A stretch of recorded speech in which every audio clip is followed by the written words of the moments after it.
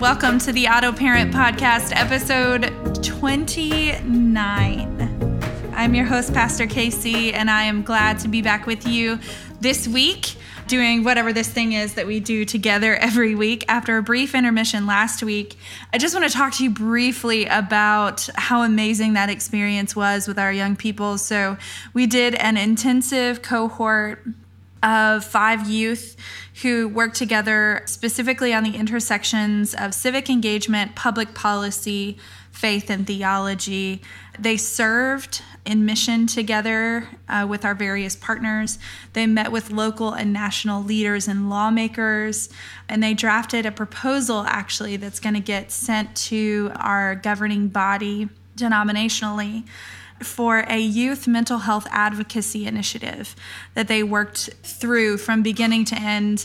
I'm a proud mama over here for all kinds of reasons, and it's just awesome to be back with you after experiencing that great week with them. We're going to do something a little bit different today to start our podcast, and I can't wait to tell you about it. I'm so excited. So there are a couple of things that as a clergy person I love and sort of endorse. And so I wanted to, as a part of this podcast, share those things with you and see if you might like them too. So I reached out to a couple of friends who have businesses, and I wanted to lift up some of those picks to you. I guess we might just call this segment Pastor's Picks. But the business that I want to highlight today is my friend Heidi Keel's business, Humble Hearts Clergy Apparel. It is timeless garments for pastors. They're made in Minnesota with a commitment to exceptional fabrics, designs, and construction detail. And I own several of these clergy shirts. I have the tunic style shirts, and everything that she says about construction detail and designs and fabrics is absolutely true. These garments are beautiful and amazing.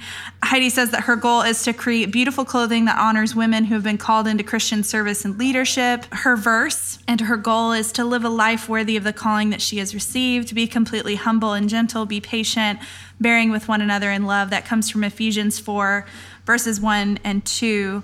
A little bit of background on Heidi. She was a stay-at-home mom for 25 years. She had always planned to look for employment when the kids were grown and gone, but when the time came, she realized that she was lacking some important marketable skills.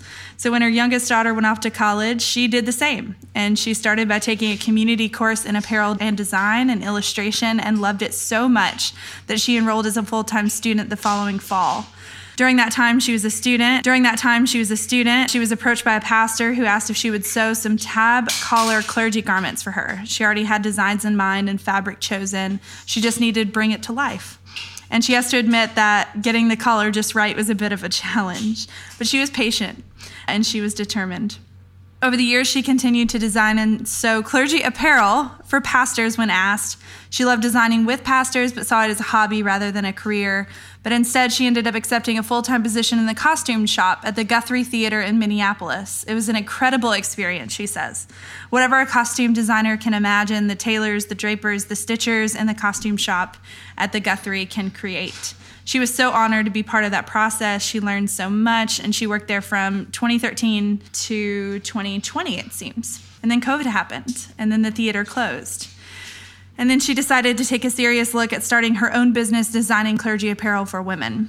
She loves God. She follows fashion, and blending the two seemed like a good idea. Her first garment launched September 21st, 2020, and she continues to be amazed at the challenges and rewards of starting a business, and she continues to be amazed by the strong, knowledgeable, loving, and faithful pastors that she has met in the process. So that's just a little bit of a background on Heidi and Humble Hearts Clergy Apparel. Their website, you can find out all of their information at humbleheartsclergyapparel.com. As I mentioned, I have so many of these tunics, and I'm looking forward to getting the newest tunic, which is like a mauve, more of a blousey type tunic. Very excited about it, and just an honor to be able to uplift Heidi and her business with you all today. And so I hope you'll give her a chance to perhaps create some beautiful and amazing clergy apparel for you. And that's all for Pastor's Picks this week. So there you go. We can move right on into some parenting fails, confessions, and wins. We'll start with parenting fails. So this week, I am back after being gone for a week doing Youth Local Mission. Prior to that, the kids and I were in Williamsburg with the family for a little bit. And then prior to that, I was on ASP for a week and I was gone for that as well. So my fail is just inconsistency. It happens to all of us, but my kids have felt a lot of inconsistency, not knowing where I am, why I'm not home, being sort of all over the place. We haven't been able to get into a routine. And so, yeah, we've been feeling the effects of that. I've been feeling the effects of that. And so I'm continuing to try to say to myself, like, it's okay. Guilt and shame can kick rocks. And so if you're needing to hear that, I hope that you can receive that as well. Ooh, a confession for this week. So my oldest is being enrolled in public school this year for the first time. He was homeschooled last year only because we could not manage virtual kindergarten. Can I get a retweet? And so I have to enroll him in school. And my confession is just that, like, I have tried to want to get all of the, blood and hair samples and everything that's required to get him enrolled in school together. I've tried, and I can't want to, which is something that Cash used to say when he was little. I would ask him to do something, and he would say, I can't want to do that, Mommy. And it's a whole mood. So I, at some point, hopefully will be able to register my child for school, but this week, I can't want to. I can't want to. My parenting win is a good one. So yesterday, as I mentioned, I've come off this in immersive week with these youth. We were, 7 a.m. to 11 p.m. every night, exhausting. Yesterday, I decided to take some time with the kids because I hadn't been with them for a whole week and take a Sabbath, which I desperately needed. So I did that, but I found myself sort of dozing off in the middle of the day. And Cash was so sweet. He noticed that I was getting tired, and so he went and plugged the fan in, which is how I sleep. He plugged the fan in, turned all the lights off, shut the door, and I fell asleep, and I was out for a good hour, and I got up and was kind of panicked. You know how you wake up and sometimes you're in a panic, and I was like, oh my gosh, where are the kids? What are they doing? They're probably destroyed everything. And I got up and I went in there, and Cash was laying with Riggs with his arm around him, and they were just laying there watching TV. And I was like, oh my gosh, this kid, what did I do to deserve him? But it was amazing, and it felt like a win, and I feel rested today. So yeah, I'll take it for sure. This has been a segment called Parenting Fails, Confessions, and Wins. I'll remind you, as I do every week, that you can submit your own FCWs to the podcast. You can do that via voice memo. We'd love to hear your voice. Or you can type them out to us on Instagram or Twitter @AutoParent. And now it's time to do a little something different.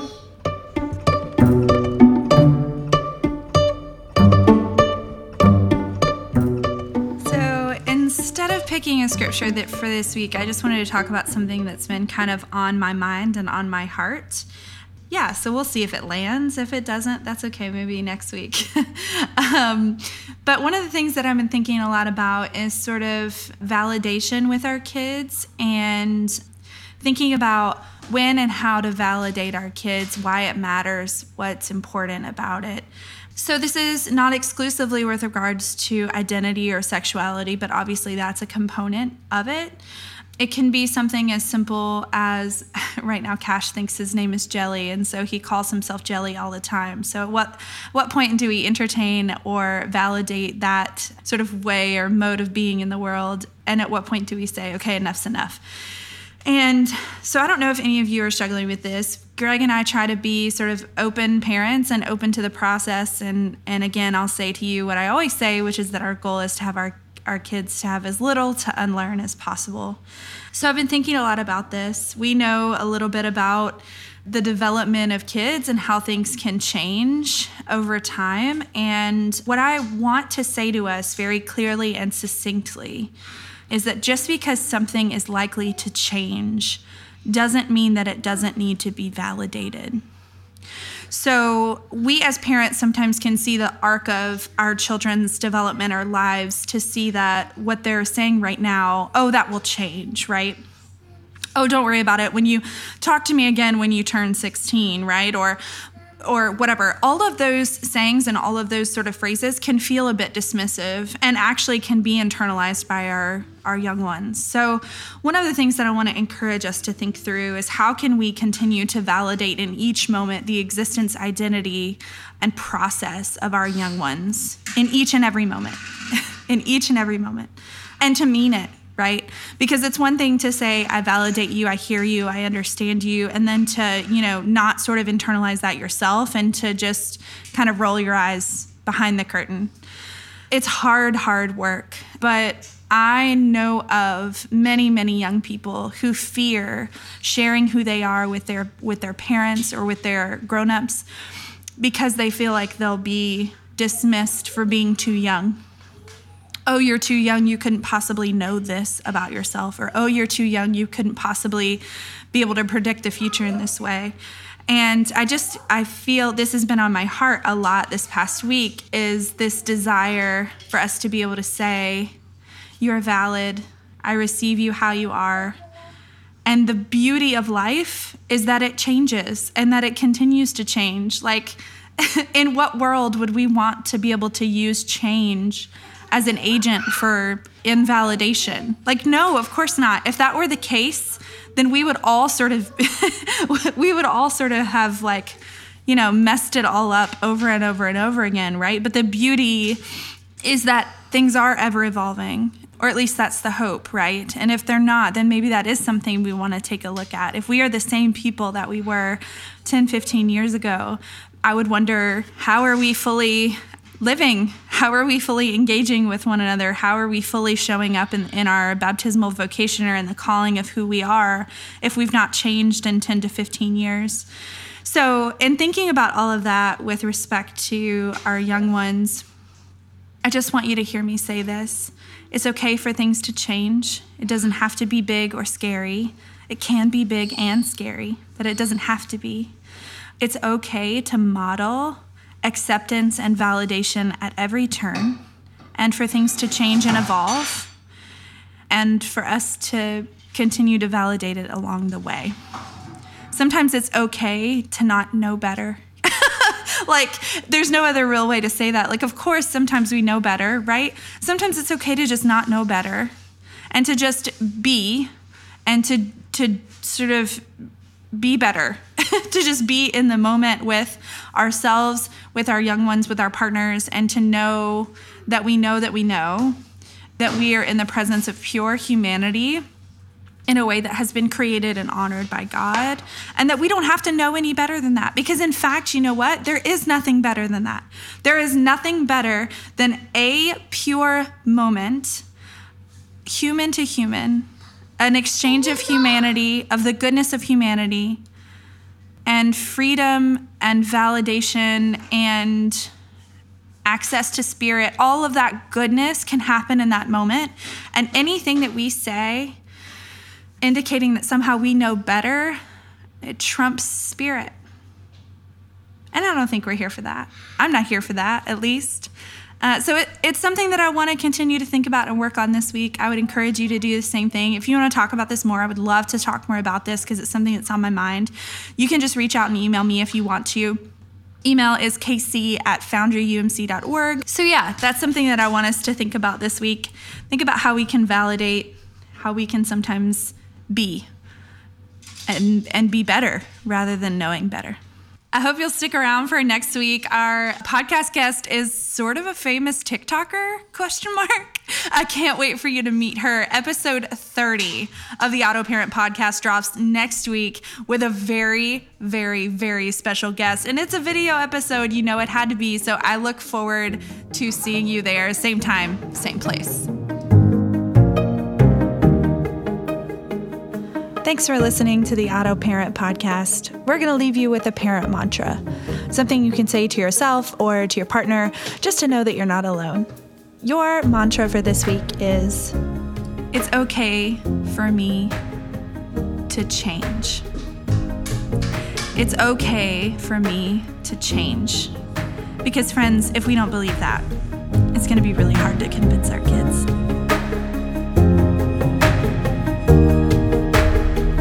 remember this: you don't have to be an auto parent to be a good one.